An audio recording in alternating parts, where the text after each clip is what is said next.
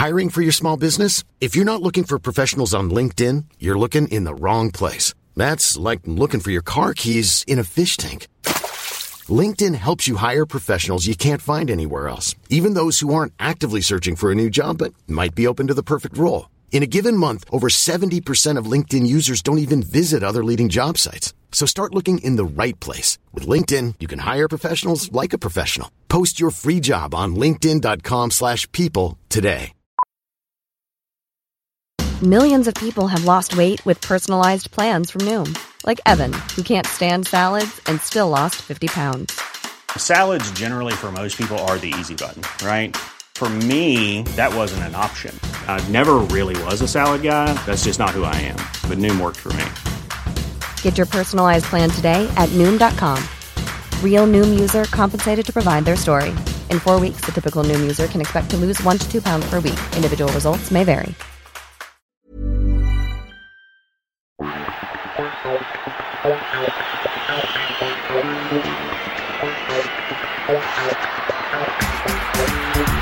Hi, it's Florian Balogun. Welcome to this edition of the Arsenal Audio Matchday programme. Arsenal versus Liverpool, Wednesday, 16th of March 2022, kick-off 8:15 p.m.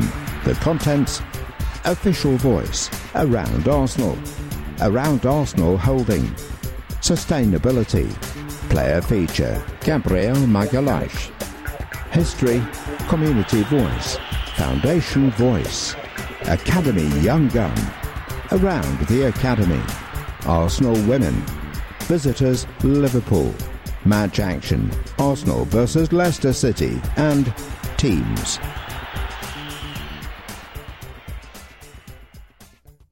Official voice, Alexandre Lacazette. Every issue, we hear exclusively from significant figures at the club on our official voice pages of the programme. This issue, it's striker Alexandre Lacazette, who has taken the captain's armband for the second half of the season. I have to say that I'm playing a role in the team at the moment that I really like and am really enjoying. I've been given the chance to play there recently by the boss, and I would say it's the position I'm most comfortable in. I love to link up with my teammates, to help the team as much as possible, so for me it's nothing new. I've played here before. It's always been a part of my game, I think, but I've improved it over the years. Playing a bit deeper and linking up has always been how I like to play, and I'm happy if I can get some assists too. Taking the armband as well. Honestly, that hasn't really changed anything for me. From the start of the season, the coach asked me to lead the team a bit more as a senior player, so that was the main change for me from previous seasons. I'm wearing the armband now, but my mentality and approach is just the same as earlier this season. It means a lot to me to captain Arsenal. It's a real honour for me. I was used to being the second or third captain, which is already something nice for me. So to now be the first one is a bit different. But in the team I still act the same way, and everyone acts the same with me. Even without the armband, I'm still the same player, trying to help my teammates as much as possible. Maybe now people can see it more, but for me it's the same. I like to be the coach's voice on the pitch when I can be, and maybe you can see that more at the moment, but I've been doing this before as well. The coach knows I can see things on the pitch, and he knows I like to talk to the other players, so maybe that's why he sees me as someone who can relay the messages to the team during the games. To tell the truth, that side of me has changed as I've got more experienced. When I started, my first few years in football, I was much more shy. I wasn't the player who wanted to talk so much, but I was respectful of the older players. I was the youngest one in the team when I made my debut at Lyon. So I was always looking at the older players, learning from them, but I didn't really talk much. So now I'm older, I always try to speak to the new players, welcome them to the club, help them however I can. That always depends on the situation. It could just be having a joke with them when you see them in the gym, making them feel more relaxed. I think this can help them be themselves and train without any pressure, because I know how hard that can be when you're new to the first team. I love to work with young players anyway, because I remember it was an amazing feeling for myself as a young player to have the support from the elders. I want to do the same now. We're a team that has so much quality and can go so far, so I want to help as much as I can. It's really enjoyable to play with them. The team has been gelling very well lately, and that's because of a lot of work on the training pitch. It's also because of a lot of communication from the coaches on the details that can help us improve. These players are young, but they are really smart, so they understand situations very quickly. Dealing with pressure will be important for us over the next couple of months. We'll have some big games, hopefully, and we've set ourselves a big target. It's going to be a new experience for a lot of the players in the team to play in these kind of games at the end of a season, but I'm confident in their quality and how they can deal with the situations. Again, it's down to the older players to help with that. Talking of big games, that's exactly what we've got tonight. Two big teams, great players on both sides, and the stadium is always really noisy for games against Liverpool. I know the fans will be ready for it, and we have to be as well, because we need the points. I've got some good memories of playing against Liverpool, but I must say they're one of the hardest defences you can face. For me, Virgil van Dijk is one of the best defenders in the world. If you want to play in the Premier League though, it's to play in these kinds of games and against these defenders. We can take some confidence from how we played against Liverpool at Anfield recently. We defended really well with 10 men to get a draw in the first leg of the cup game. We can use that. In these games, it's always a few details that can change things. We have to stay focused for the full 95 minutes and do everything right, play our game how we want to, and take advantage of being at home. The way you, our fans, helped us against Wolves was one of the reasons we scored late on and got the win. Maybe the same game a couple of years ago, we wouldn't have won it. The atmosphere is different now, the energy in the stadium, and maybe the connection as well. Maybe that's down to us as well, that the connection between the players and fans was totally different. But now we can feel how it's growing, and I hope it's going to be like this for many years at Arsenal. Personally, I love it when the crowd show their presence in the stadium. It helps me perform too, and so I encourage the fans when I can. It can put pressure on the opposition as well. I think that connection with the fans is getting much better this season, and that the coach is bringing something new here. He always mentions the fans as being a really important part of the game for us, so that connection is really good now, and I think you know how you're really helping us. When we're pushing for goals here, you're doing your job too, so we want to give you the love back. I think the atmosphere lately is down to a mixture of things. The manager used to play for the team, of course, so the fans recognise that. But also they see the way we're playing, and of course because we've got some academy players in the team doing well, and supporters always love to see that. It's a mixture of different reasons. I've had a few managers now at Arsenal, and they've all been different. The coach came here with an idea, and he's stuck to it from day one. He always believes in us. He doesn't put limits on us and what we can reach. Even on bad days, he always has confidence in the team. That's why it's working. Because when things weren't right, he was still giving us positive messages. We've got ourselves into a better position in the league lately, but there are still a few games to play, and in football, everything can change quickly.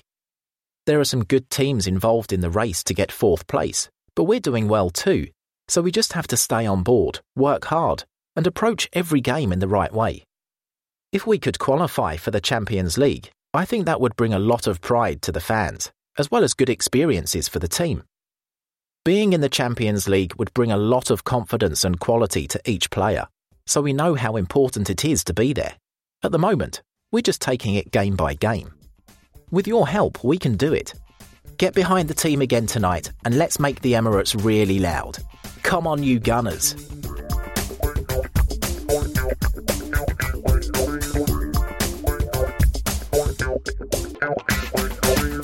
Around Arsenal. 2000 tonight? We hope so. Arsenal go into tonight's match having scored 1,999 goals in the Premier League. The race to 2000 with tonight's guests was won by Liverpool at the weekend, as their second goal against Brighton also represented their 2000s in the Premier League, though they have played 2 more games than us, 1,142 to 1,140. Only Manchester United, 2,176, have scored more than tonight's teams, with Chelsea on 1,954 and Tottenham Hotspur fifth on 1,718. There will definitely be one milestone reached tonight, however: 300 Premier League games at Emirates Stadium. We have won 194 league games here, drawn 65 and lost 40 since 2006. During those 299 matches, we have scored 605 goals and conceded 256. Support AWFC at Emirates. Arsenal women play at Emirates not once but twice this month, and there are still tickets available. Jonas Adeval's team play Wolfsburg a week today, March the 23rd, in the first leg of the Champions League quarter-final, kick-off 8 p.m. And just 3 days later, we host the NLD at Emirates Stadium, with Tottenham visiting in the WSL on Saturday, March the 26th, kick-off 2:15 p.m. Tickets are now available for both matches, each priced at £12 for adults and £6 for concessions. Club-level seating, which includes a premium seat, a half-time drink and a matchday programme, is also available at £35 for adults and £17.50 for concessions. Stand with Ukraine. On Sunday, the club outlined a number of ways in which we are standing with Ukraine, including the presence of Oleg Lutsny in his old number 22 slot at the back of the programme. More significantly, we asked fans to donate to Save the Children's Ukraine appeal, and the support has been immense, with Arsenal donations very close to £25,000 when this programme went to print on Monday. As a reminder, this is how Save the Children are supporting the refugees fleeing Ukraine, providing urgent life-saving aid including cash, food and water, setting up safe spaces where refugee children can play, learn and cope with grief and loss, supporting refugees at 5 reception centres in Romania. Funds raised will help their teams to keep supporting families by distributing essential supplies and winter kits of clothing and blankets as temperatures plunge below freezing, providing cash and vouchers assistance to families to meet basic needs like food, rent and medicines, offering vital mental health and psychosocial support to children and their families, providing access to safe, inclusive, quality education. We also announced that we were setting up a new official Arsenal Ukraine supporters club, and the response of fans to show their solidarity with the people of Ukraine has once again been remarkable, with the supporters club already having close to 3,000 members. Thank you for your support. RefWatch. Tonight's referee is Andre Mariner from the West Midlands. It's Andre's third Arsenal appointment this season, his previous two both being Gunners' victories over Leeds 2-0 in the League Cup in October and 4-1 at Elland Road in December. In the Premier League this season, Andre has issued 52 yellow cards and 2 reds in the 14 matches he has officiated. There is a QR code in the print version of this programme which you can use to donate to Save the Children's Ukraine appeal. Thomas, POTM for February. Congratulations to Thomas Partey, who won February's Player of the Month award, voted for by the readers of Arsenal.com. Thomas received his award prior to the match on Sunday from a very special guest, legendary Arsenal forward Kelly Smith. In a week when we had celebrated International Women's Day, it was great to also hear Kelly talk at half-time about some of the magical moments she enjoyed with Arsenal women. 89 Revisited. We mentioned in the Leicester programme that the referee from that famous night at Anfield in 1989, David Hutchinson, was at the game against the Foxes, and in the print version of the programme is David pictured with his namesake, O'Leary. Our record appearance maker was of course part of George Graham's heroic team that night. Roman Brodsky. Arsenal Football Club were deeply saddened to hear of the recent death of Roman Brodsky as he attempted to leave Ukraine to return to his native Israel. The 41-year-old was a member of the Israel branch of Arsenal Supporters Club, and Roman's death has left the group devastated. Our thoughts are with Roman's family and his friends at this very difficult time. Ticket news. Home tickets. Arsenal vs Brighton and Hove Albion Premier League, Saturday, April the 9th, kick-off 3 p.m, Category C. My Arsenal Rewards members will earn 200 points for each ticket purchased for this fixture. Tickets are now on sale to Silver, Purple, Cannon and Junior Gunner members. Arsenal vs Man United Premier League, Saturday, April the 23rd, kick-off 3 p.m, Category A. This fixture is still subject to change. My Arsenal Rewards members will earn 50 points for each ticket purchased for this fixture. Tickets are now on sale to Silver, Red, Purple, Cannon and Junior Gunner members. Booking fees apply. Arsenal vs Leeds United Premier League, Saturday, May the 7th, kick-off 3 p.m, Category B. This fixture is still subject to change. My Arsenal Rewards members will earn 100 points for each ticket purchased. Tickets are now on sale to Silver, Purple, Cannon and Junior Gunner members. Booking fees apply. An allocation of tickets will go on sale to Red members at 11 a.m. on Monday, March the 21st. Booking fees apply. Arsenal vs Everton Premier League, Sunday, May the 22nd, kick-off 4 p.m, Category B. My Arsenal Rewards members will earn 100 points for each ticket purchased for this fixture. Tickets will go on sale to Silver, Purple, Cannon and Junior Gunner members at 10 a.m. on Tuesday, March the 22nd. Booking fees apply. Tickets will go on sale to Red members at 10 a.m. on Tuesday, April the 5th. Booking fees apply. Away.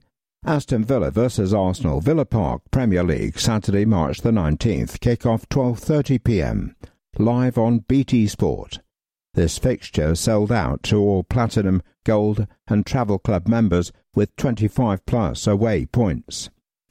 Crystal Palace vs Arsenal, Selhurst Park Premier League, Monday, April the 4th, kick-off 8 p.m, live on Sky Sports. This fixture sold out to all Platinum, Gold and Travel Club members with 25+ away points. Notice board, totaliser £1,170. Wishing Annie Elson, a lifelong Arsenal fan, a very happy 100th birthday. Love from all her family and friends. Happy 18th birthday, Nicky Dobbin. Hope you enjoy your club-level experience at Emirates. Love Mum and Dad. Have a great 18th birthday, Max. Love Mum, Dad and all the family. Happy 15th birthday, Luca. Love from all your family and friends. Welcome on his first visit to Emirates Stadium, Harry Aylwood. 13, from Portsmouth. Have a great night, from Grandad Gaz. Happy birthday, India Paskins. Have a top day, and enjoy the footy. Come on, the Gunners. Arsenal remembers. Gary Townsend was unquestioningly loyal, unwaveringly supportive, and completely selfless. A loving brother, father, and best friend. He was totally dedicated to Arsenal Football Club and will be dearly missed and forever loved by us all. Mabika, Lebon and Simba. We lost our father on February the 9th, 2022. He was a devoted father, brother and gooner. He leaves behind 3 children that all share his love of Arsenal. May his soul rest in peace. Sammy Malseed, one of the founder members of the Donegal Arsenal Supporters Club, has sadly passed away. Sammy was involved in setting up the club back in the 90s and brought it to where it is today. A lifelong Arsenal fan who will be sadly missed by us all within the Arsenal family.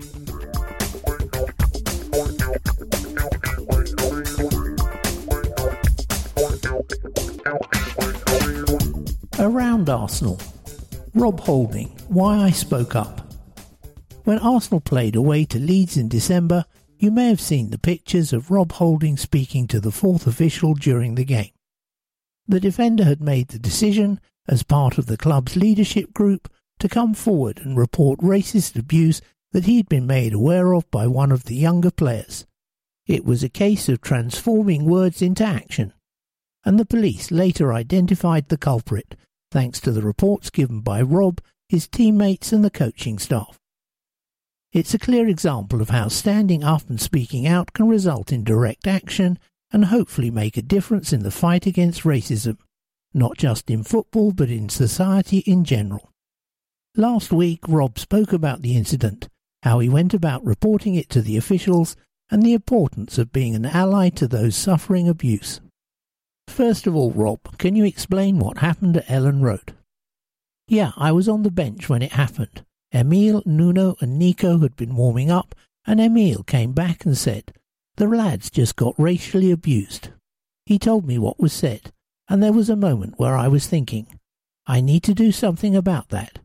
So I went and talked to the assistant, Steve Round, who reported it to the fourth official. Then they stopped the game. The ref came over and I had to give an account of what happened. Then it went from there and was dealt with by the authorities. By the end of the game, I think the culprit had been taken out. Did you have any doubts about what to do? We have a really good relationship with our coaches, so I was more than comfortable going up to report it to our assistant, who can then take it to the fourth official. There was no doubt in my mind to report it and say, "Listen, this what's happened, what do we do?" And then he took it from there. Was it an automatic response from you? Yeah, when Emile told me what was said, I asked, would you be able to point out the person in case it comes down to that? He said, yeah, 100%. And then I asked Nico and Nuno, has this been said?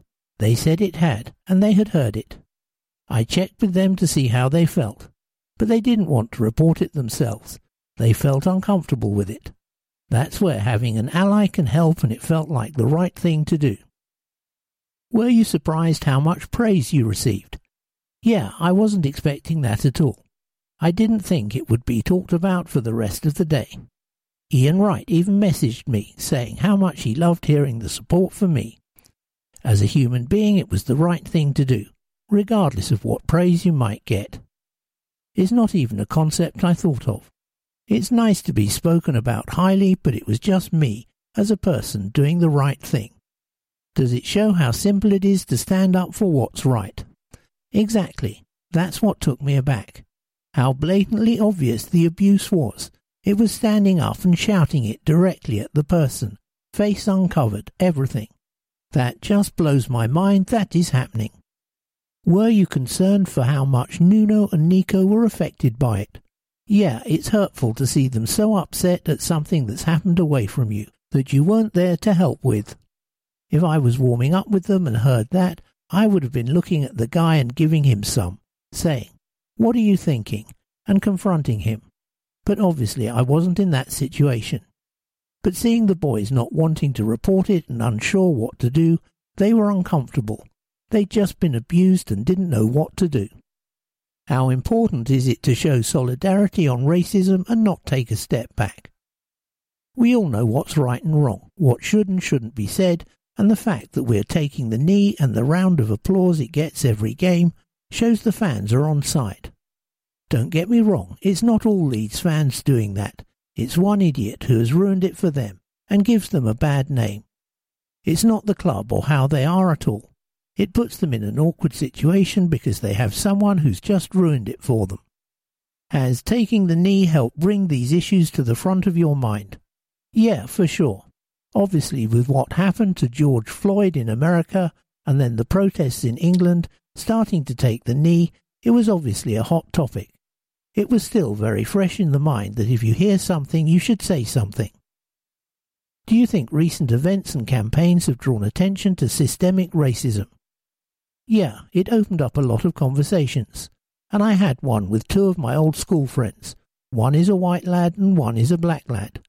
We grew up in quite a white area in southeast Manchester, and I didn't think it was a thing he had come across. But he told me about the number of times he got off the bus to walk towards his house and someone would drive past and shout out something like, "Go back to your country." We had an open conversation about it, and I was surprised it had happened because he had never said anything at all. I was just taken aback. I told him I had no idea he'd been going through that every day after school he was getting that. It was an eye-opener for me.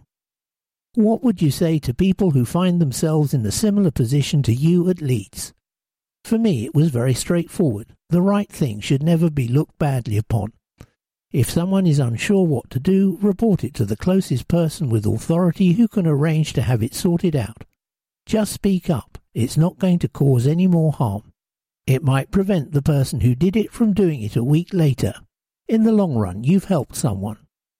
We know you are also a big supporter of women's football and, of course, Arsenal WFC. Yeah, big supporter. My girlfriend plays football, so I've always been interested in women's football from watching her. When I got really close with our team was when me and Jordan Nobbs both injured our ACLs and were doing our coaching badges at the same time. I got injured a week after her. It was ironic that we did it at the same time. We were rehabbing in the gym, spending a lot of time together, getting to know each other as people rather than just thinking, that's the women's team, and walking past. Jordan is great. We have such good chats and we have a lot of fun on some of the interviews that we've done together. I know they have a big Champions League tie coming up soon, so that should be good. I will probably get down to that. Has that given you a different window into the women's world and some of the challenges they face? Yeah, I know that abuse is constant on Twitter. People thinking they shouldn't play football, they shouldn't be part of it, and have the coverage the men have. Our platforms are big enough to share. They don't have to be dominated by men. I think we are making some steps in the right direction. There's more coverage, and every weekend I go through the TV and see different channels with the women's games on. So it's nice to see they're getting coverage.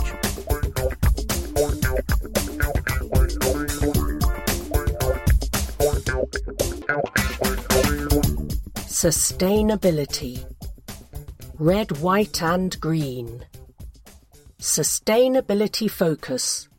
Arsenal Football Club has a vision to lead the sporting community in a quest to a more sustainable future, and the Matchday programme is taking the lead.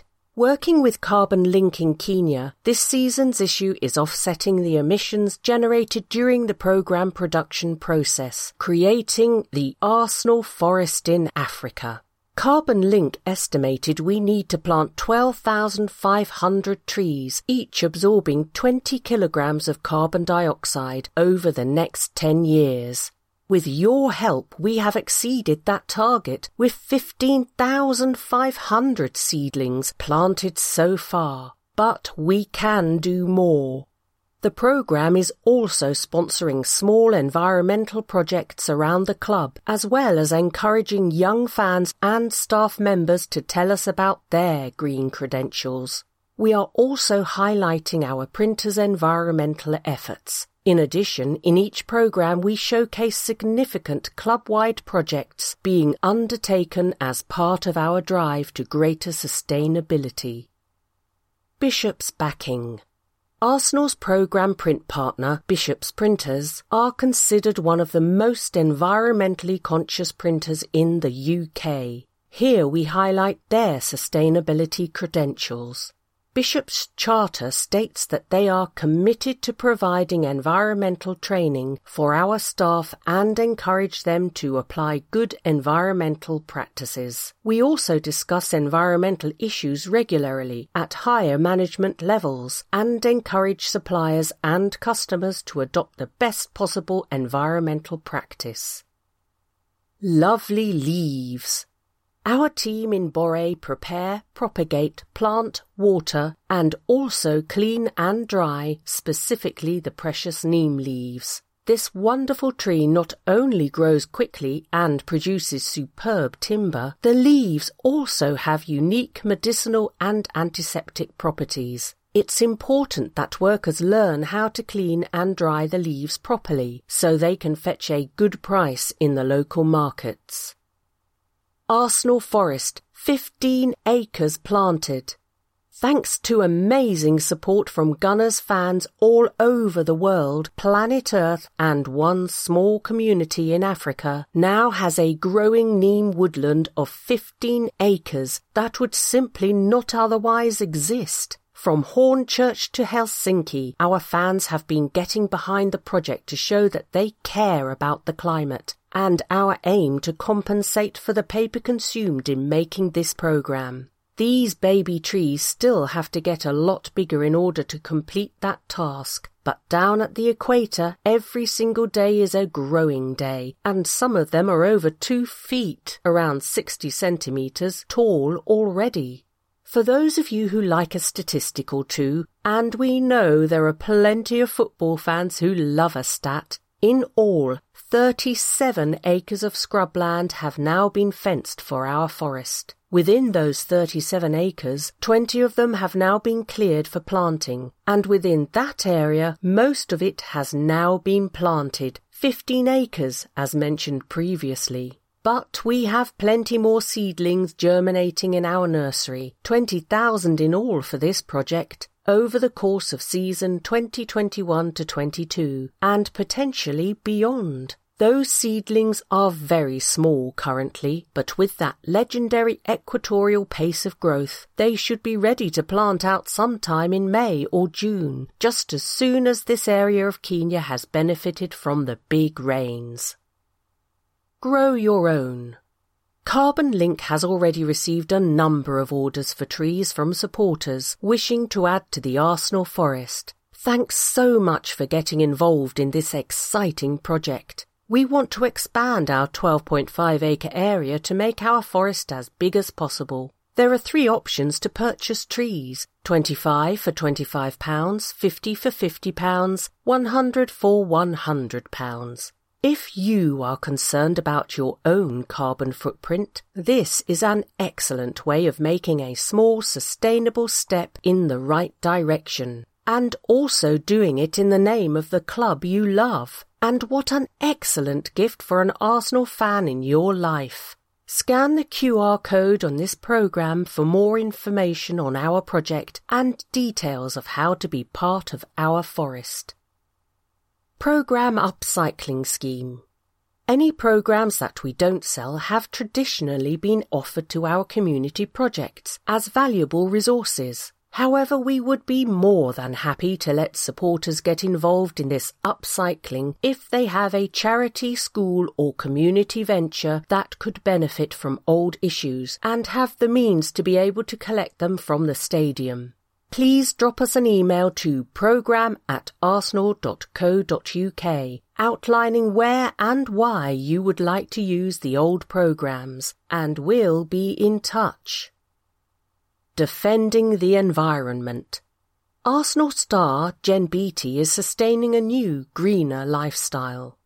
Star central defender and occasional striker for Arsenal women and Scotland for many years, when Jean Beattie isn't thinking about her next match, she's considering how her and her sports actions affect the environment. In a forthcoming interview with Sky, she spoke at length about sustainability, starting with how she had changed her diet. "The biggest change I've made is going plant-based a few years ago," says Jen, who has played 131 times for the Gunners. "You can change your carbon footprint by up to 70%. I made the change initially for performance reasons, but the environmental impact made the decision a no-brainer. Like I said, initially performance was the key driver. As footballers, we are always looking for a 1% improvement. It took me a few months to be 100% plant-based, but I felt the effects pretty quickly, and I felt better quickly too, and it was enjoyable really to stick to.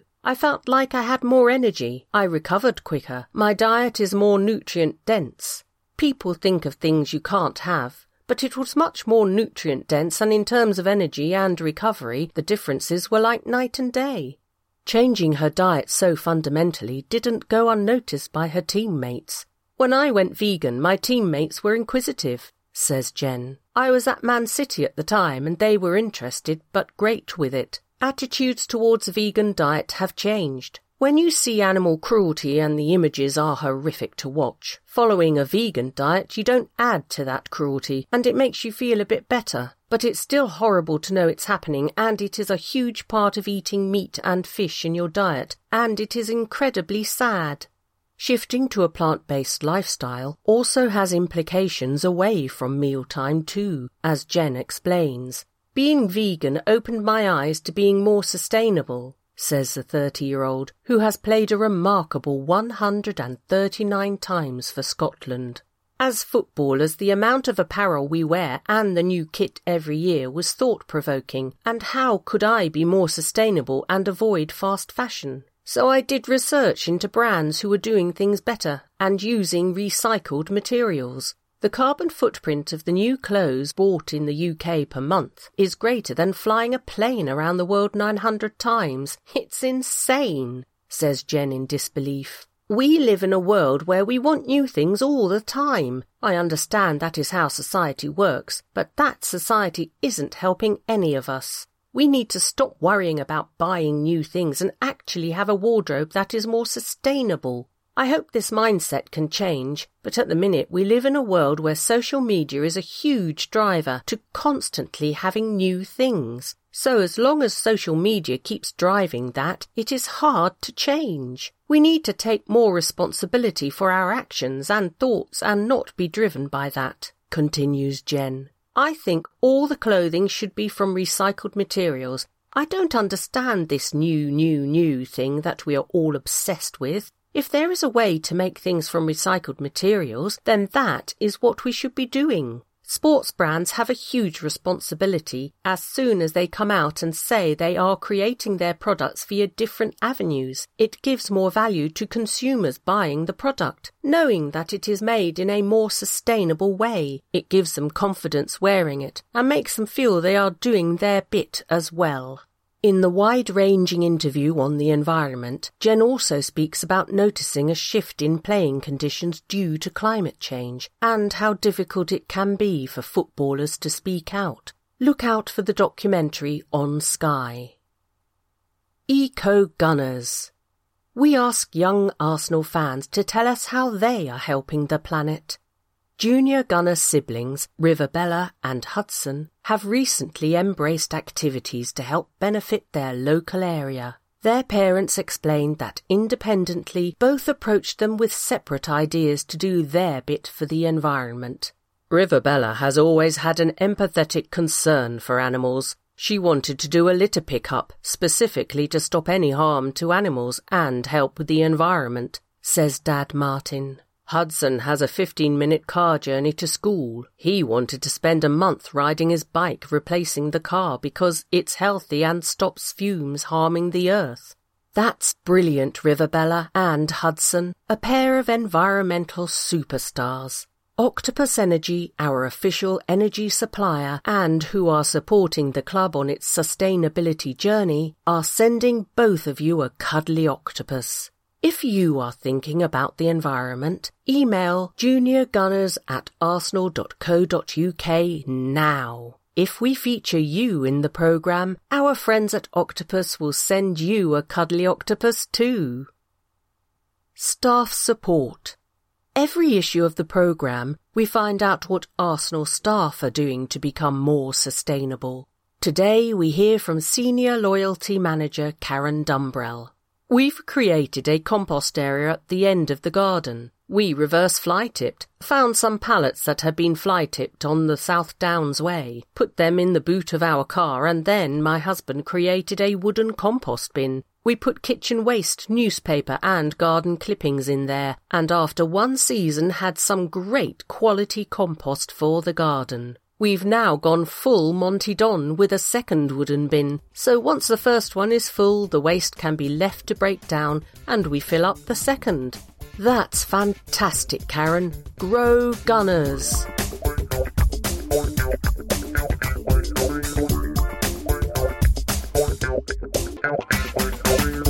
Player feature. Gabrielle, Fan Zone. Arsenal players discuss the influence and inspiration provided by you, the fans. This is what I dreamt of. Halfway through his second season at Arsenal, defender Gabriel Magalhaes has firmly established himself as a key component of Mikel Arteta's defence, and as he tells us in this exclusive Matchday programme interview, the atmosphere in the Premier League is a big part of why he's loving life in English football. Words, Josh James. Photography, Stuart McFarlane. David Price, Getty. Gabriel wasted no time in announcing his arrival in English football when he signed at the start of last season. Making his first appearance away to Fulham on the opening day, the burly, powerful defender scored our second goal early in the second half and impressed at the back throughout, keeping a clean sheet in a dominant 3-0 win. It would have been the perfect debut, but one thing was missing: the fans. In fact, all of Gabby's first 5 appearances for the Gunners were played behind closed doors during the height of the pandemic, and it wasn't until the start of this season that he first sampled the atmosphere of a sellout crowd in England. And the Brazilian centre-back found the return of the fans very much to his liking. He was unbeaten in his first 7 appearances this season, establishing himself as one of the most solid and assured defenders in the league in the process. He's continued to go from strength to strength since then, showing his goal-scoring prowess as well, netting in wins over Leicester, Southampton and Wolves. The atmosphere in English football is wonderful, begins the defender. When you take to the pitch, you always have butterflies in your stomach because you know that wherever you are about to play, the stadium will always be packed in England. You can see how different the Premier League is. I'm thrilled to be here and I hope to make the Gunners very happy. Gabriel, known around the club as Gabby or Big Gabby to avoid confusion with his namesake and compatriot Martinelli, joined the Gunners from Lille in the summer of 2020. He had spent 4 seasons in the French top flight, including 1 on loan to Troyes, but it was during his final year in Liga 1 when he really began to catch the eye, also impressing in the Champions League. It was enough to convince Mikel Arteta to sign the left-footed centre-back, and he's now well at home in the Arsenal back 4, having started each of our last 24 league games. After a year and a half here at Arsenal, everything is improving and going in the way that I dreamt it would, the 24-year-old beams. I hope to keep making the fans happy. I'm working hard every day, and it's really pleasing if the fans can recognise that, and it makes me really happy if they are pleased with my games. We can all feel the fantastic support from our fans at Emirates Stadium in every game we play, and it's a great feeling. I have to say that it also goes for when we play away too, with the way they get behind us. Our away supporters have really impressed me as well. When asked to name the best atmosphere he's known in his career to date, he doesn't have to think too far back in history for his answer. So far, if I was to pin down the best atmosphere I've played in, I've got to say the game against Wolves at the Emirates last month. I made a bad start and got a pass wrong, but my teammates picked me back up and the fans got behind us throughout. We were happy in the end as we got all 3 points, and it was an incredible feeling. There were a lot of emotions, for me especially after that first goal, he continues. When I got home that night, I watched the highlights back. The first thing I saw was my mistake that led to Wolves' opening goal. But only if you're on the inside can you know what it feels like to make that type of mistake. That's something you can watch back and learn from. So many top players make mistakes too. It's normal to think about it after the game. You have to learn from that, improve and work hard. I watched our goals back too, of course, and the pure emotion is involved. I was grateful for those goals because I know how much we needed those 3 points. They'll certainly make a big difference going forward.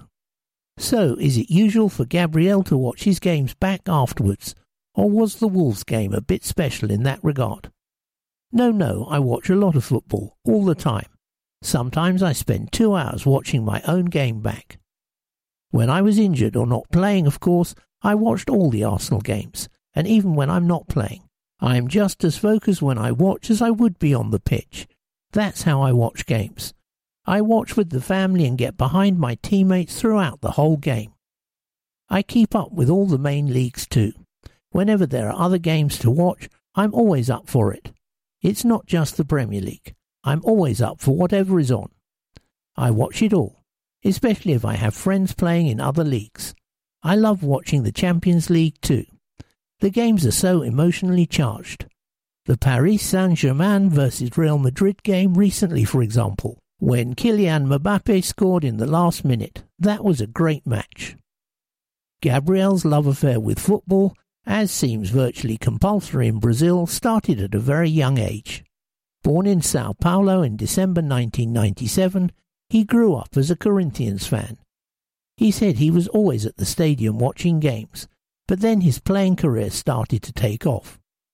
He moved home to join Ave, some 700 kilometres south of Sao Paulo, at the age of just 13, and turned pro 3 years later. Just as he would for Arsenal 4 years later, he made a goal-scoring start to life in the Ave first team back in January 2016, a few weeks after his 18th birthday. I remember my first game as a professional for Ave very well, he recalls. I had played some youth games, but this was the first senior match of my career. It was a key game. My debut was against Jeremio, a top Brazilian side. We were losing 2-1 with a few minutes left. Then I equalised with a header to get us a draw. On my senior debut, there were so many feelings involved. It's a wonderful memory for me. It was a home game for us, but I remember the atmosphere was really big because there were so many Jeremio fans in the stadium on the day, even as the away side. Gabriel only had one season in the RVI team before being snapped up by Liga 1 side Lille and heading to Europe. He made just over 50 appearances for the French side, including some under former Leeds boss Marcelo Bielsa, and also had a brief loan spell with Dinamo Zagreb in Croatia, as well as the temporary move to Troyes. But he's already racked up more games for Arsenal than any of his 4 previous sides, and says he is feeling right at home here and loving life in London. It's going great, and I've met a few fans when I've been out. To be really honest though, I don't go out that often, he says. But sometimes I go into central London with my wife, and I meet fans out and about. They always praise me and thank me, but I don't know why, he adds, laughing. They're always grateful to me, and that motivates me even more, knowing that the fans are pleased with us. It's also normal to receive messages from fans if you don't win a game, but that's football. The supporters deserve happiness, and we're going to take Arsenal to where the club needs to be. Sing up for the Arsenal, remembering a classic Arsenal chant from through the years. Arsenal Wenger went to Brazil after a bloke with a load of skill. An agent said, "I've got the player for you. He ain't got a passport and his name is Edu, Edu, Edu," to the tune of Tom Hark by the Piranhas. Gabriel is the latest talented Brazilian to play for Arsenal.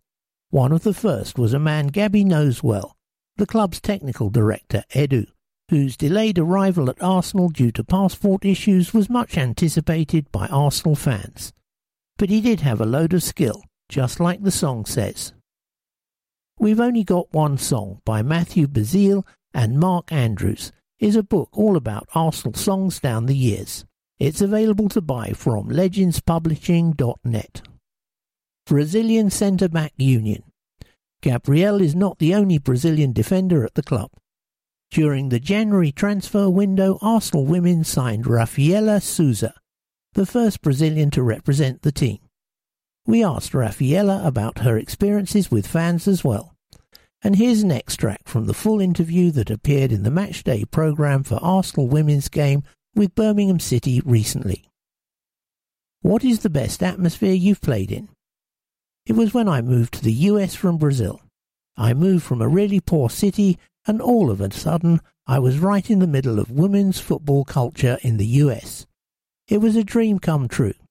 They loved to see women playing football there, and for me that was such a change of culture.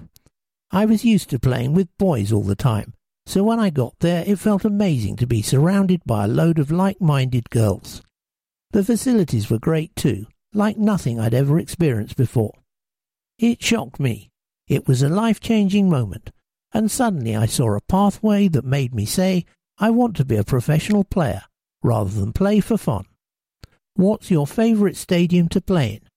Playing at the Maracana for the national team in front of 70,000 people was unbelievable. My family were there, so it was really special. Fact file, number 6, Gabriel Magalhães, defender, Brazil. Born Sao Paulo, Brazil, December 19, 1997. Joined from Lille on September 1st, 2020. Previous clubs: Arvai, Lille B, Lille, Troy, loan, Dinamo Zagreb, loan. Debut: Fulham away, Premier League, September 12, 2020. Won 3-0. First goal versus Fulham away, Premier League, September 12, 2020. Won 3-0. Gabriel's tweets. We asked you what has impressed you about Gabby's game. Here's what you told us. At JA_Magoya. The best attributes have been his attitude and desire to improve. He has grown in being assertive in his game, and I believe there's still more to come once he learns and matures in the art of being calm under pressure. At Pat_Houlihan_. His ability, prowess with defensive nous and left-footed is a real bonus. His reading of the game and partnership with Ben White will only excel, and his coming up with vital goals as well is an asset which will only benefit Arsenal for years to come. Has even lost a tooth for us. At Charles Netty. He's an outstanding all-round player. You can see his movements on and off the ball, his defensive awareness and how sharp he's when he goes forward. A gemstone in our hands. At It's_Rosie. His attitude and body language, even when he makes mistakes, have been positive, and it doesn't hurt that he gets on the score sheet every now and then. At just 24, he'll make one of the best CBs very soon. At Tamit Heo. What a gem of warrior defender we have on our hand. Apart from one or two glitches, he's always fully committed to tackles and has a combination of Colo and Campbell in one. Still growing at 24 years of age in leaps and bounds, in partnership with White becoming formidable. At said Pakistani. His fearlessness is his best trait. He never backs down from a proper battle, and that's what I love in a defender. That arrogance and authority is what it's all about. The top 5 biggest football stadiums by current capacity. 114,000. Rungrado 1st of May Stadium, North Korea. 107,601. Michigan Stadium, USA. 100,024. Melbourne Cricket Ground, Australia. 99,354. Camp Nou, Spain. 94,736. FMB Stadium, South Africa.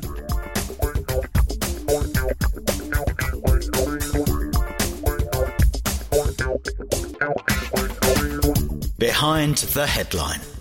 Charlie the Prince for one glorious day. The Times, Monday, April 6th, 1987. Arsenal historian John Sperling reveals the story behind a famous newspaper headline. Given that Charlie Nicholas had garnered headlines from the minute he signed for Arsenal for £650,000 in July 1983, it's befitting that the most memorable opener about the former Celtic forward was written after perhaps his finest afternoon in a gunner's shirt. On April 5th, 1987, George Graham's Arsenal faced Kenny Dalglish's Liverpool in the Littlewoods Cup final at Wembley. It had been 7 years since Arsenal last played there, and as George Graham reminded his players, playing here is a luxury. Make sure you soak it up and enjoy the experience. Arsenal fans, booming out Que Sera and Yellow Ribbon, were off to watch Georgie Graham and his red and white army facing double winners Liverpool. Slaying Tottenham in the semi-final was one thing, but defeating Liverpool would be quite another. Always a keen observer of club history, Graham pointed out to his players that historically, Arsenal had the edge over Liverpool in big matches, defeating them in both the 1950 and 1971 FA Cup finals. That didn't cut too much ice with the media, which unsurprisingly honed in on Ian Rush's imminent departure to Italian club Juventus. In the Daily Mirror, columnist Terry Venable scored both sides equally, except for up front, awarding Paul Walsh, Ian Rush 9 out of 10, and Niall Quinn, Charlie Nicholas 8 out of 10. Whereas Venables described Rush as the outstanding striker in Britain, he said of Nicholas, too many times nibbling at the edge instead of biting a bigger chunk. There was also that hoary old Rush statistic. He'd scored in 144 Liverpool matches, and his team had never lost when Rush scored. Nicholas, in keeping with the rest of his Arsenal career, had enjoyed mixed fortunes that season, and a shin injury saw him absent from the team for 2 months before Christmas, during which the Gunners sat on top of the table before petering out in the new year.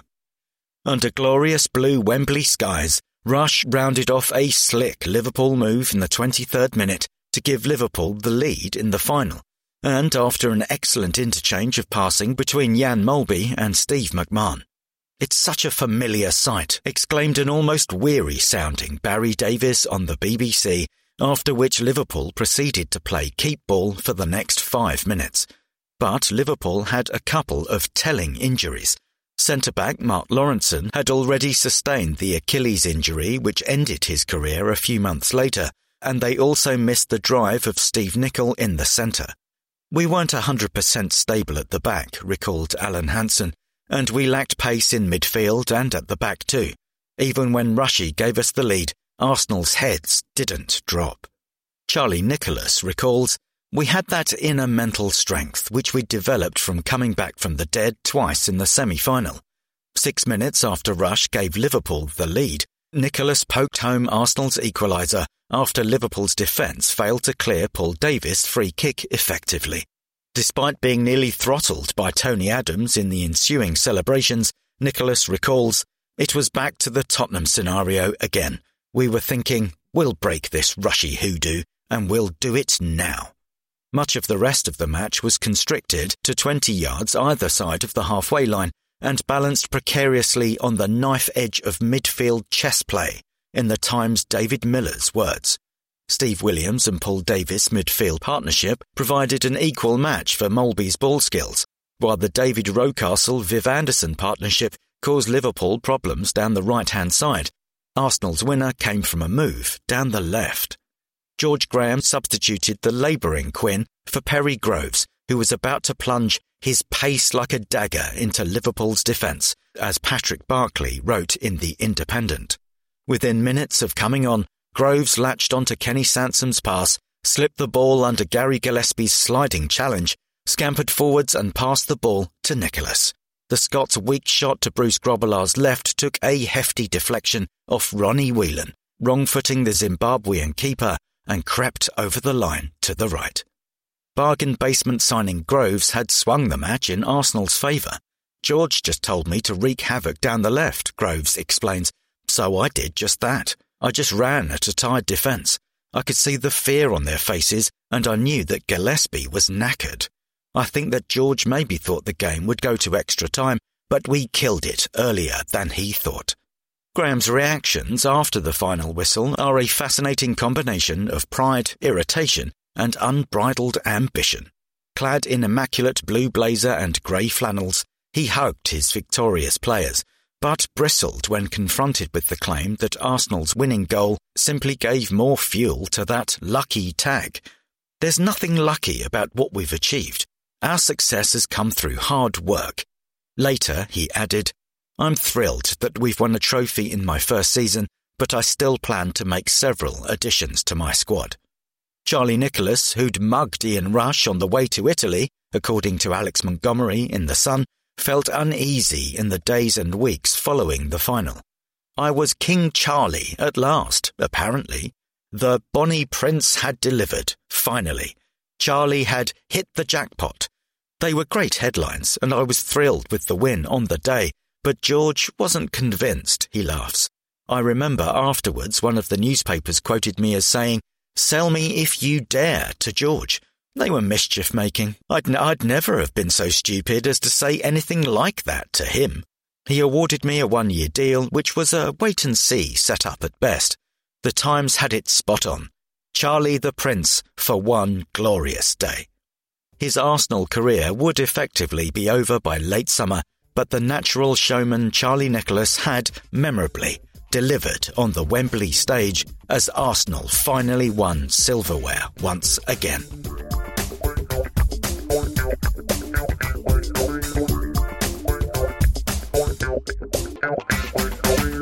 Community Voice. Community Voice. Arsenal in the Community engages more than 5,000 participants every week. Each issue we hear about one of our projects from their perspective. Nicholas is 33 and part of our coach development programme. My brother-in-law, a lifelong Arsenal fan, sent me the advert via LinkedIn about the programme. I didn't understand what the Coach Development Programme, CDP, actually consisted of, but something felt right about it while I went through the applying and interview phases. In summer 2021, I found myself unemployed due to me leaving my position as a quantity surveyor in October 2019 and being unable to find work due to the pandemic. At this point, I started to coach football, and I've not looked back. One of the highlights during my visit was at Christmas. Arsenal invited numerous local children to spend the morning with the community team. We took the kids on a stadium tour, gave them Christmas presents, and put on a football tournament at the hub. That morning always sticks with me. For some of the children that attend, that was their Christmas celebrations, and you could see the morning meant a lot to them. Another huge part of my experience so far has been my year-long placement at Hale End Arsenal Pre-Academy for under-7s and under-8s. I've met some amazing coaches and have learned firsthand what a pre-academy environment is like, and it's been nothing short of amazing. I've made loads of friendships within my group. Being one of the older members, I quickly took on the uncle big brother role. I've also developed my support system and have people who make me think and be a better coach. All the Arsenal staff I've been in contact with have been amazing, and I believe I've made some really strong lifelong friendships, whether it be within the community team, at Hale End, or the Arsenal team based at the hub. They go beyond helping you and make you feel comfortable straight away. I've always been a person who reflects a lot, but whilst on the CDP, you're forced to turn up reflection time tenfold. Doing this constantly with Arsenal has crept into my personal life. I find myself reflecting on day-to-day moments more and trying to identify why and when I feel certain emotions. Some skills that have been able to transfer over from the CDP are thinking on my feet, my public speaking, organisation and inception of ideas, and believe it or not, media skills. The last time I worked full-time, I hated it. Waking up felt like a chore. Mondays were the worst days, Fridays were the best. Long story short, I hated life to a degree. Now it's totally the opposite. I'm up bright and early, always thinking of what my day has planned. The highlights of my week are going to my primary school in Islington and working with reception and years 1 and 2. Seeing a professional establishment that I supported before and actually being involved with now, giving people that come from the same place as me an opportunity is a beautiful thing to see. For more details of our coach development programme, contact Adam Henry, ahenry@arsenal.co.uk.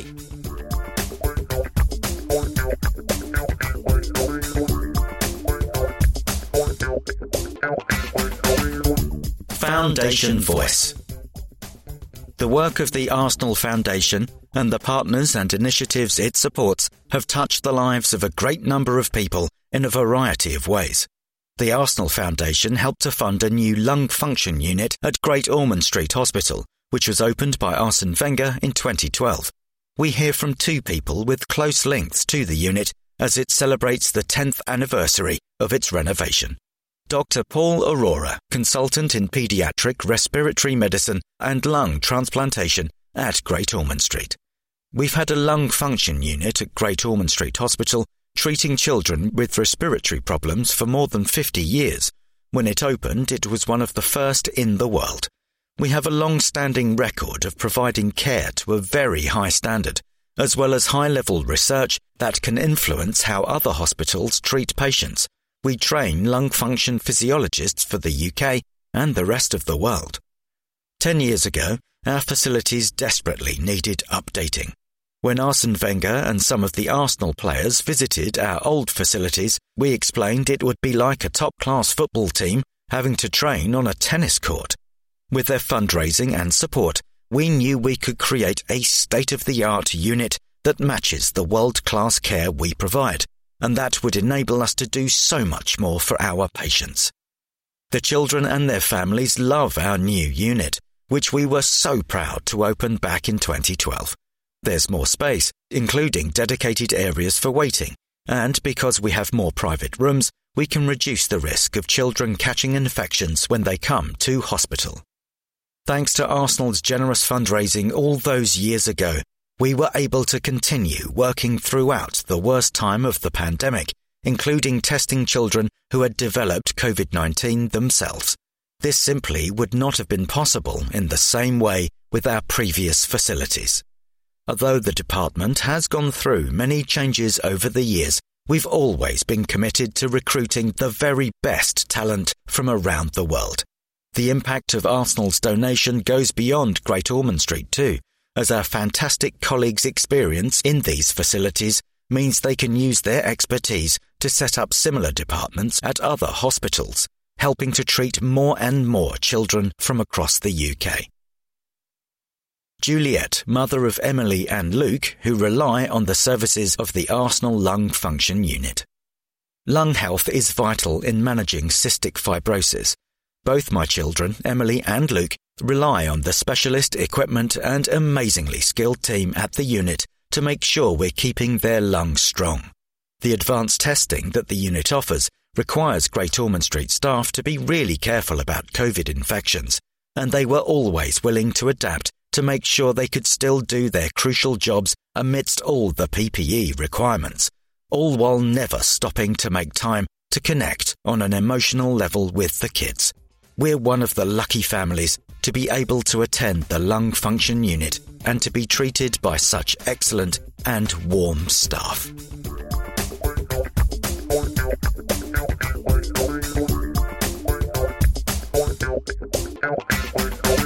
Academy young gun Zach Arway. Interview by Aidan Small. The basics. Name Zach Arway. Born Greenwich, 9th of January 2004. Joined 24th of May 2012. Height and weight 6 feet 5 and 88 kilos. Position centre-back or defensive midfield. Boots Copa. School Thomas Tallis, Greenwich. Rate yourself out of 100. Pace 85. Dribbling 74. Passing 87. Shooting 60. Defending 88. Physical 84. Lowdown. Earliest memory of football. Joining the David Beckham Academy aged 6. Got me into playing football, my mum. First footballer I looked up to, my dad. Best friend in football. Brooke Norton Cuffey. Favourite football shirt I've owned, Arsenal 2003-4 shirt. Favourite goal of all time, Gareth Bale in the Champions League final. Best goal I've scored, a chip-in Sunday League when I was 7. Best player I've ever faced, Jamie Bino Gittins, Borussia Dortmund. Best game I've had against Chelsea under-21 in the Papa John's Trophy. Proudest achievement in football, making the first team bench. About me. Favourite footballer of all time, Patrick Vieira. If I could be any footballer, Sergio Ramos. Favourite follow on Instagram, Karim Benzema. Favourite pre-match song, Nooks Home. Best football attribute, reading of the game. One thing I need on an away day, headphones. One thing I want to do in my career, win the Champions League. If I wasn't a footballer, I would be a basketball player. First team player I look up to most, Gabriel. Player who shaped my game most, Sergio Ramos. Best thing about being at Arsenal, playing for my childhood club. Something not many people know about me. I have a birthmark on my left hand. The past few months have been amazing for me, but it didn't start that way at the beginning of the season. While all of my teammates were kicking on and fighting for their places, I picked up an injury on my foot and spent the first 4 months of the season out on the sidelines. That was tough for me because I missed a lot of pre-season, and that's obviously the time when you want to be getting yourself in the best condition possible to impress your coaches. It was a weird injury too.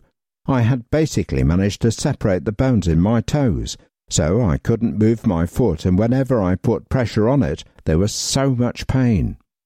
It was a difficult moment for me when I wanted to be out there on the pitch, But instead, I used the time out to my advantage and decided to do some extra gym work to keep myself focused and ensure that I had improved in one way or another by the time I was training again.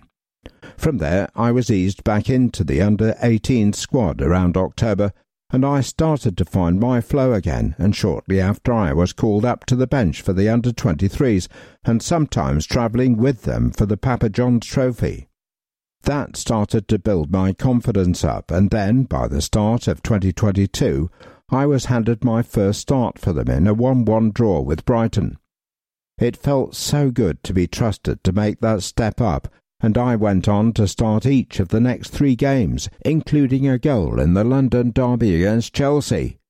I could feel myself growing in confidence day by day and game by game. Working under Kevin Betsy has been great. He's really helped me to develop, and I love the level of detail that he provides to the team and me as an individual. I'm learning so much from him. At the start, when I joined the lads in training, I felt like I was behind and I needed to get into the groove of everything, but as the weeks have gone on, I've become really comfortable, and I think that's showing in my performances too. I feel like the Chelsea game in the Papa John's was a crucial moment for me because it's given me the confidence to say, yeah, I can establish myself here. As a central defender, it's been really enjoyable to play in a couple of different systems too. Whenever we play with 3 at the back, I'm trusted to start in the middle, and that allows me to step into midfield and cover what's behind me, whereas with a back 4, rather than focusing on just the middle, I need to focus on the middle and the side, so it's been a really good education for me. Obviously the boss plays with a back 4 as well, so that's something I need to be as comfortable as possible playing in to go as far as I want to in the game. You need to be able to play in all types of different systems. I've had the chance to train with the first team on a number of occasions now, and it's always been such a valuable experience, but to actually be named in the matchday squad against Wolves the other week was an amazing feeling.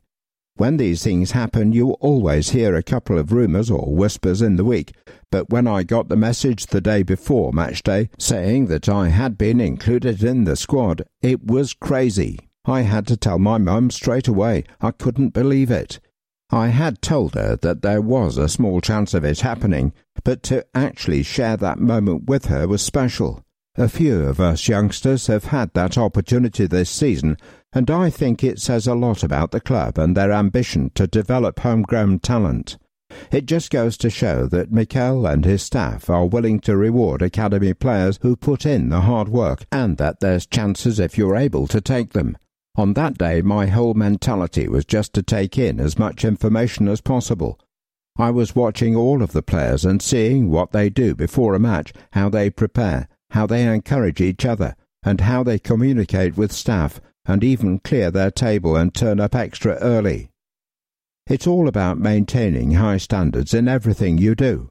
What a game to watch from the bench too. Usually I watch the games from the stands, and of course you can feel the atmosphere, but when you're down there you can feel it even more, and feel the togetherness of the team too. We obviously have a really young squad, but that energy, willingness and drive to work hard and win is there, and I really felt it. Now I just want to use all of those lessons I've learnt to keep getting opportunities, and hopefully one day I can take the next step and make my debut. It's given me the belief to keep going and maintain standards in everything I do.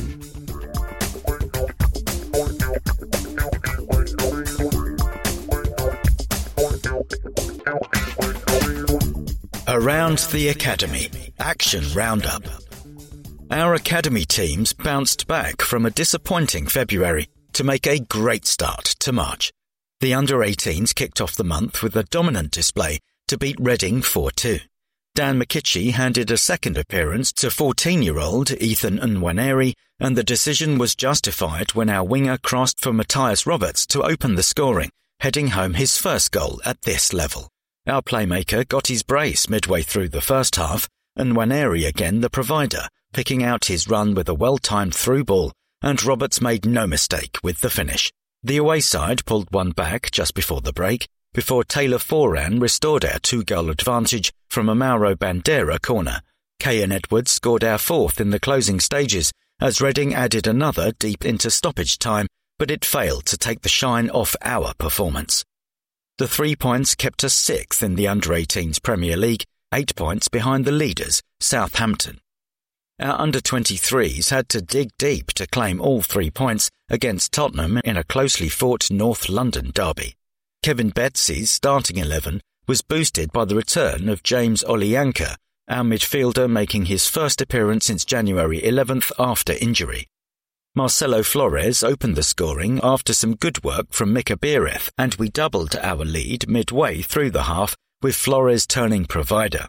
He fired in a low cross which ex-gunner Toby Amole could only deflect into his own net. The own goal sparked Tottenham into life, and they pulled one back through Alfie Devine just before half-time. The visitors were reduced to 10 men with 15 minutes left to play, while Alex Kirk typified our fighting spirit with a brilliant goal-line clearance late on, as we held firm to claim a hard-fought 3 points over our North London rivals. We moved up 1 place to 2nd in the Premier League 2, 7 points behind the leaders, Manchester City, with 21 matches played. Our Under-18s left it late to claim all 3 points against Aston Villa, scoring a stoppage-time winner to edge a 5-goal thriller. Villa took the lead early on, but we responded well and were rewarded a penalty which Billy Vigar saw saved. Our mounting pressure was rewarded minutes before the break, Mauro Bandera firing in low from outside the box. We took the lead after the break through Josh Robinson, before Villa equalised against the run of play.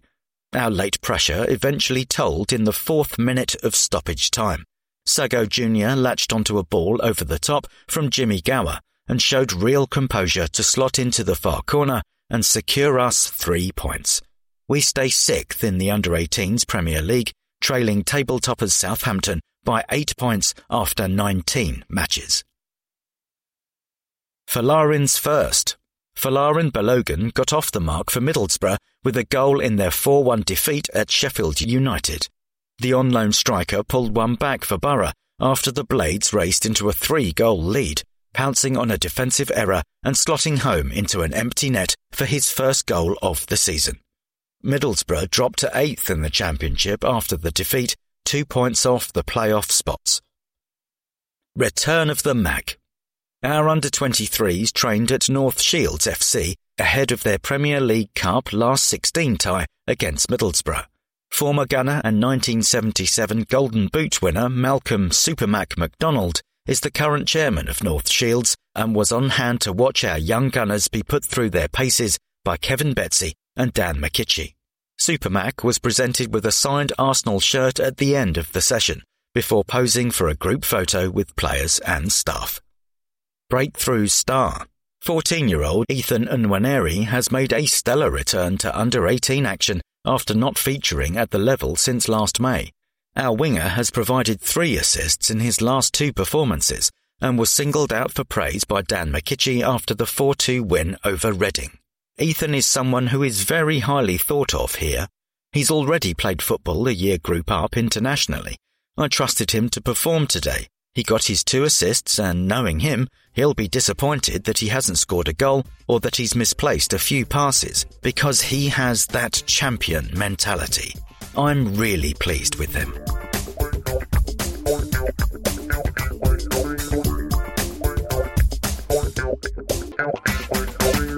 Arsenal women. News and reports from England's most successful women's football team. Gunners maintain the gap. Following a last-gasp winner from Chelsea at Aston Villa on Sunday, the Gunners left nothing to chance by producing a superb first-half performance against Brighton, scoring 3 times to put the game beyond doubt. We were on the front foot from the off. First up, Lot Wubbenmoy's guided header from distance was tipped over the bar before Viviane Miedema's half-volley was expertly saved by Megan Walsh, who followed it up with another stop in quick succession to deny Stina Blackstenius from close range. Beth Mead's curling effort then sailed narrowly wide off the far post, and this was followed up by yet another outstanding save from Walsh, as Miedema's powerful left-footed effort was pushed away when she looked certain to score. For a moment, Jonas Eideval would have wondered whether it was going to be one of those frustrating days in front of goal, but with another sweeping attacking move, Caitlin Ford broke free down the right wing and selflessly squared for Blackstenius, who made no mistake in firing home from close range. We doubled our advantage shortly afterwards, with Miedema displaying outstanding tenacity to pick up a loose ball and thread a pass between the legs of a Brighton defender for Mead to coolly finish into the bottom right corner. It was no less than we deserved, and Blackstenius, who dominated the Seagulls' defence all night long, made it 3 before the break with a fine header, leaping high to meet Ford's delivery and guide the ball past the reach of Walsh. We continued to dominate play in the second half and created a host of chances, with substitute Nikita Paris coming closest late on. But that concluded the evening's action from an impressive team performance. Stina's super start.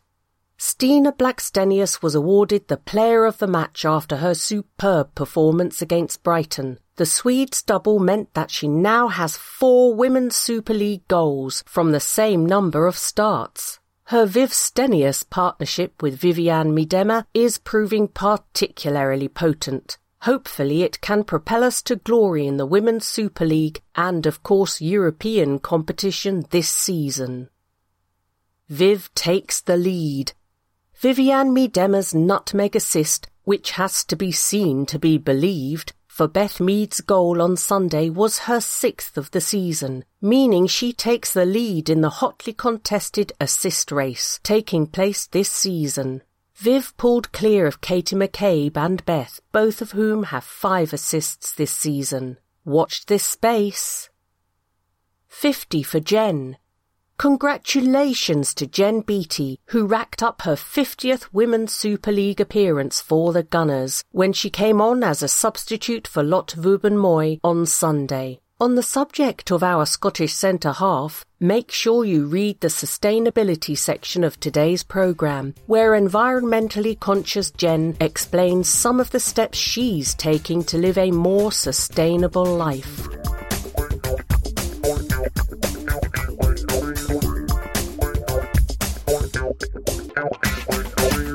Visitors. Liverpool. Words Mike Hammond. Photography Getty Images. Formed 1892. Nickname The Reds. Owner Fenway Sports Group. Stadium Anfield. Capacity 53,394. Honours: League Champions 19 times. FA Cup winners 7 times. League Cup winners 9 times. Community Shield winners 15 times. European Cup / Champions League winners 6 times. UEFA Cup winners 3 times. Club World Cup winners once.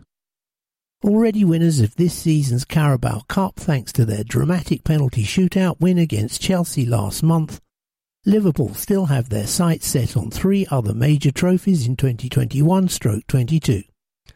As well as chasing Manchester City for the Premier League title, they are through to the quarter-finals of both the FA Cup and the UEFA Champions League. A trip to face Arsenal's conquerors, Nottingham Forest, at the City Ground awaits Jurgen Klopp's side this weekend as they seek to prolong an FA Cup run that has brought successive home wins against Shrewsbury 4-1, Cardiff 3-1 and Norwich 2-1. While they will discover the identity of their last 8 opponents in Europe on Friday morning, having knocked Inter Milan out of the round of 16 despite losing the second leg 1-0 at Anfield. That defeat was the first suffered by the Merseysiders in 2022. It also ended a run of 12 straight victories, including the penalty success against Chelsea, since they drew 0-0 at home to Arsenal in the first leg of the Carabao Cup semi-final at Anfield. Liverpool, of course, won the second leg here at Emirates Stadium 2-0, thanks to a Diogo Jota double, and have been consistently productive in the Premier League since a barren spell at the turn of the year when they picked up just 2 points from successive away games at Tottenham 2-2, Leicester 0-1 and Chelsea 2-2. Victory at Brighton on Saturday made it 8 successive wins in the Premier League for Klopp's side, and although only 2 of the previous 7 had come away from home, 3-1 against Crystal Palace and 1-0 at Burnley, at Anfield Liverpool have won their last 9 Premier League matches, the first in that sequence 4-0 against Arsenal in November. Clearly, every game in every competition is huge for the Merseysiders from now on in, with a historic quadruple not beyond the bounds of possibility. But Klopp and his players will be addressing the challenge game by game, and in light of their recent successes against Arsenal, including a 3-0 league win here last April, they will go into tonight's game brimming with confidence. The boss, Jurgen Klopp, manager, born June 16, 1967, Stuttgart, Germany. Previously, Mainz 2001 to 2008, Borussia Dortmund 2008 to 2015. Jurgen has strengthened his reputation as one of Europe's most accomplished coaches since he arrived at Anfield in October 2015, leading Liverpool to 2018-19 UEFA Champions League glory, the club's maiden Premier League triumph in the following campaign, when the Merseysiders also won the UEFA Super Cup and FIFA Club World Cup, and this season's Carabao Cup. The 54-year-old German oversaw 3 cup final defeats for the Merseysiders before finally bringing silverware to the Anfield trophy cabinet. A 7-year spell at Borussia Dortmund peaked in 2011-12 when he won the German Bundesliga and DFB Pokal double, retaining the league title in the process. Number 1. Between the posts, Alisson Becker, goalkeeper. Born Novo Hamburgo, Brazil, 2nd of October 1992. Previously, Internacional, Roma. Alisson briefly became the world's most expensive goalkeeper in 2018 with his £66.8 million transfer from Roma, and the Brazil international has proved to be money well spent, resolving Liverpool's problem position with several world-class performances and even heading in a dramatic injury-time winner at West Brom as the Reds chased a Champions League spot last May. The 29-year-old's contribution to the club's Champions League and Premier League triumphs have already assured him eternal recognition as a Liverpool goalkeeping great. Number 4. The linchpin, Virgil van Dijk, defender. Born Breda, Netherlands, 8th of July 1991. Previously, Groningen, Celtic, Southampton. A towering centre-back who has returned to former heights this season after missing almost all of the 2020-21 campaign, including the Euros with the Netherlands as a result of an ACL injury. Virgil is universally regarded as one of the game's best defenders. Now 30, he has been a Liverpool player since midway through the 2017-18 season when he joined for £75 million from Southampton. His effortless, elegant style belies enormous strength and considerable speed, making it difficult for any striker to get the better of him. Number 10. The African champion, Sadio Mane, forward. Born Sédhiou, Senegal, 10th of April 1992. Previously, Metz, Salzburg, Southampton. A potent athletic striker, Sadio joined Liverpool in 2016 from Southampton for £34 million and has proved a huge hit at Anfield. He has maintained a steady output of vital goals throughout his 6 seasons on Merseyside, peaking with 26 in 2018-19, and has been on target in each of the Reds' last 3 league wins at Anfield, returning to the club in glory after inspiring Senegal to victory in the recent Africa Cup of Nations, where he was named Player of the Tournament. Number 11. The lethal left foot, Mo Salah, forward. Born Garbia, Egypt, 15th of June 1992. Previously, El Mokawaloon, Basel, Chelsea, Fiorentina loan, Roma. Currently one of the finest footballers in the world, Mo's electric pace, skill and prolific scoring have made him a living Liverpool legend. A phenomenal first season at Anfield in 2017-18, following a then club record transfer from Roma, earned the Egypt international both the PFA and FWA Player of the Year awards. The club trophies have come since then, with decisive contributions to both the 2018-19 Champions League win and the 2019-20 Premier League triumph. Number 14, the skipper, Jordan Henderson, midfielder. Born Sunderland, 17th of June 1990. Previously, Sunderland, Coventry, loan. Now in his 11th season as a Liverpool player, Jordan joined the Merseysiders for £20 million from his hometown club Sunderland.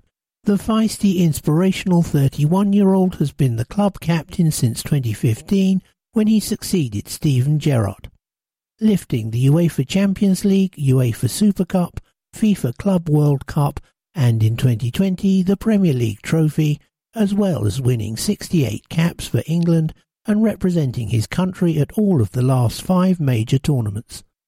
Number 3, the enforcer, Fabinho, midfielder. Born Campinas, Brazil, 23rd of October 1993. Previously, Fluminense, Rio Ave, Real Madrid, loan, Monaco. A defensive midfielder capped 23 times by Brazil, Fabinho was a member of the celebrated Monaco side that won the 2016-17 French title and reached the Champions League semi-finals, before moving to Liverpool in 2018 for a reported £39 million fee. Often used as an emergency centre-back last season in place of the injured Virgil van Dijk, he has returned to the midfield engine room this term and enjoyed an unusual goal spree in January and February, scoring 5 times. Number 66, the local hero, Trent Alexander-Arnold, defender. Born Liverpool, 7th of October 1998. Previously, none. Liverpool born and bred, Trent has progressed from the club's academy to become one of the best attacking right-backs in the game. Renowned for his superb crosses from the right flank, as well as his accurate corners and free kicks, the 23-year-old has been a key contributor to the club's recent successes, appearing in all 38 games in the 2019-20 Premier League title triumph. Capped 16 times by England, he missed out on Euro 22 after picking up an injury in a pre-tournament friendly. Number 23, the new recruit, Luis Diaz, forward. Born Barrancas, Colombia, 13th of January 1997. Previously, Barranquilla, Atletico Junior, Porto. The latest addition to Liverpool's array of attacking riches, Luis arrived in January from Porto on a 5-year contract. A tricky forward with a deceptive burst of pace, he has already endeared himself to the Kop, netting his first Premier League goal in a 3-1 home win against Newcastle and bravely scoring the opener in the weekend's win over Brighton. The 25-year-old Colombia international spent 2.5 seasons at Porto, winning the Portuguese domestic double in 2019-20 and scoring 41 goals in 125 matches for the club. Scouting report, words Michael Cox, photography, Getty Images. A couple of months ago it seemed like the title race was over, but after 8 wins in a row, suddenly Liverpool are back in the running. Their title charge has been boosted by the January signing of Luis Diaz, who has provided Jurgen Klopp with yet another attacking option. He was the standout player in the 2-0 weekend victory over Brighton, nipping in to bravely nod home the opening goal and constantly causing problems with his direct running from the left. He's adjusted almost instantly to Premier League football, as Jurgen Klopp said at the weekend. He was ready-made for Liverpool's front three. Diaz's fine form has meant Klopp has changed the way Liverpool play in the final third. Sadio Mane, previously a regular on the left, has adjusted to a centre-forward role well, although Diogo Jota probably remains superior in terms of timing his runs and providing an aerial threat.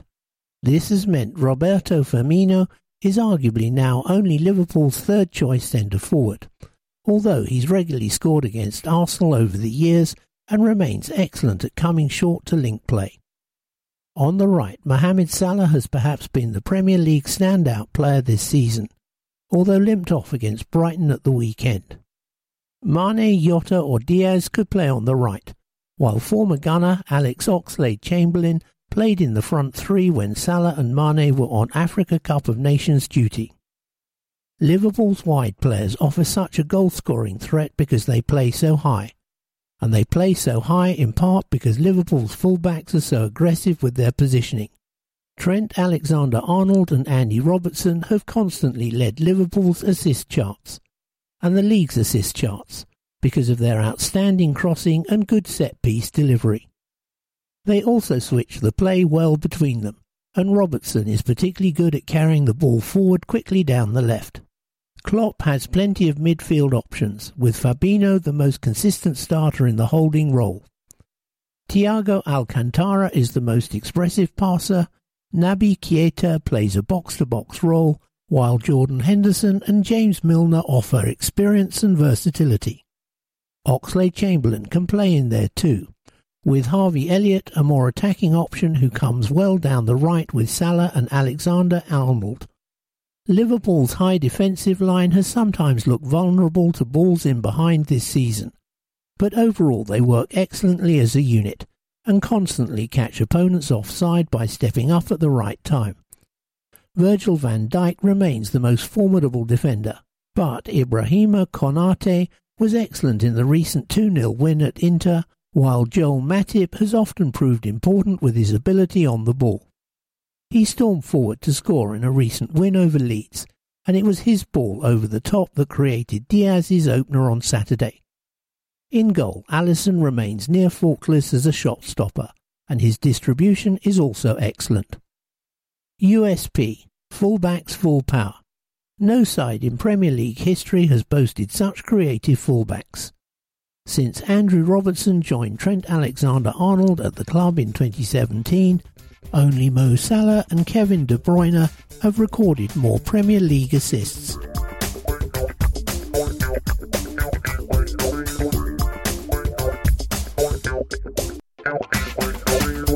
Match action.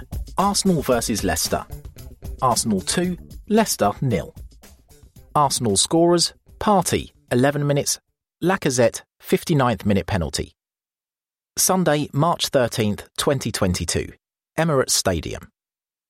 Timeline: 11th minute. Partey heads home at the near post from Martinelli's corner. 18th minute. Partey rattles the crossbar after a good move. 36th minute. Ramsdale makes a flying save to deny Barnes. 59th minute. The referee awards a penalty for handball and Lacazette converts. Talking heads: Granit Xhaka. We had a great start. We wanted to score quickly, and in the end we deserved the 3 points. If you see us in the last couple of weeks, we're enjoying it much more, day by day. More and more Mikel is preparing us very well. It's always good to win, but we still have many games in front of us, and we have to keep going. Mikel Arteta. I'm very pleased because it's always really difficult to play against this Leicester team. They're really well set up. They're in really good form. They were playing well. They were winning matches, and I expected a really tough match, and I think it was a really tough match. We needed a big performance, collectively and individually, and I think that's the reason why we won the game, because we were at it. Facts.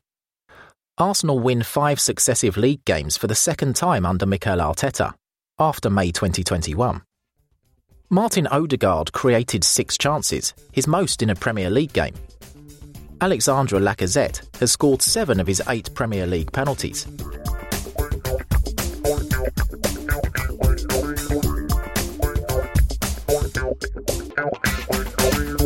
Teams. For Arsenal, manager Mikel Arteta. Red shirts with white sleeves, white shorts, red and white hoop socks. 1. Ben Leno, goalkeeper. 3. Kieran Tierney. 4. Ben White. 5. Thomas Partey. 6. Gabriel. 7. Bukayo Saka. 8. Martin Odegaard. 9. Alexandre Lacazette. 10. Emile Smith-Rowe. 16. Rob Holding. 17. Cedric Soares. 18. Takahiro Tomiyasu. 19. Nicolas Pepe. 20. Nuno Tavares. 23. Albert Sambi Lokonga. 25. Mohamed Elneny. 30. Edion Ketia. 32. Aaron Ramsdale, goalkeeper. 33. Arthur Okonkwo, goalkeeper. 34. Granit Xhaka. 35. Gabriel Martinelli. 58. Mika Bierth. 65. Salah Adin Ulad Mhand. 69. Zach Swanson. 75. Zach Awe. 82. Omari Hutchinson. 87. Charlie Patino. For Liverpool, manager Jurgen Klopp. Yellow shirt, shorts and socks. 1. Alisson, goalkeeper. 3. Fabinho. 4. Virgil van Dijk. 5. Ibrahima Konate. 6. Thiago Alcantara. 7. James Milner. 8. Naby Keita. 9. Roberto Firmino. 10. Sadio Mane. 11. Mohamed Salah. 12. Joe Gomez. 13. Adrian, goalkeeper. 14. Jordan Henderson. 15. Alex Oxlade-Chamberlain. 17. Curtis Jones. 18. Takumi Minamino. 20. Diogo Jota. 21. Kostas Tsimikas.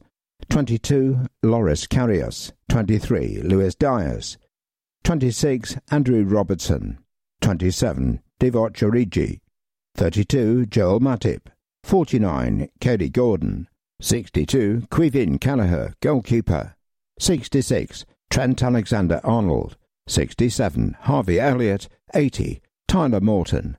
97. Machala Pitaluga. Referee Andre Mariner. Assistant referees Simon Long, Scott Ledger. Fourth official Andrew Madeley. VAR official John Brooks. Additional VAR official Mark Perry. Tonight's other fixture, Brighton and Hove Albion versus Tottenham Hotspur at 7:30 p.m. The Arsenal Foundation, helping young people fulfil their potential through education and sport. No room for racism.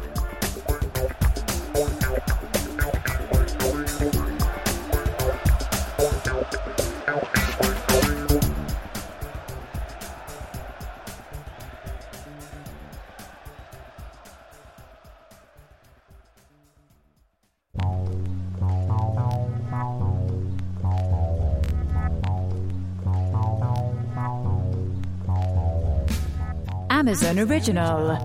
The Grand Tour presents Lockdown. New special. Watch now. Prime Video.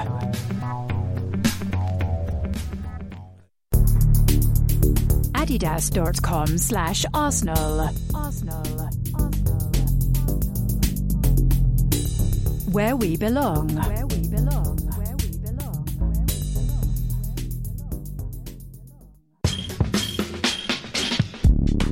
EA Sports FIFA 22.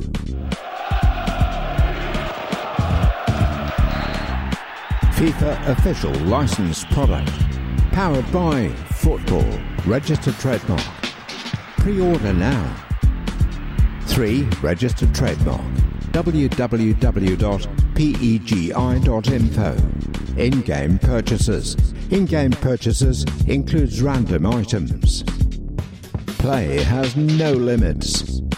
Copyright 2021. Electronic Arts Inc. Electronic Arts, EA Sports, the EA Sports logo, Ultimate Team, and Powered by Football are trademarks of Electronic Arts Inc. Official FIFA licensed product. Copyright FIFA and FIFA's official licensed product logo are copyright and/or trademarks of FIFA. All rights reserved. Manufactured under license by Electronic Arts Inc. All UEFA Champions League registered trademarks, designs, and/or copyright of UEFA. All rights reserved. The PlayStation symbol, PlayStation, PS4, PS5, and Play Has No Limit are registered trademarks or trademarks of Sony Interactive Entertainment Inc.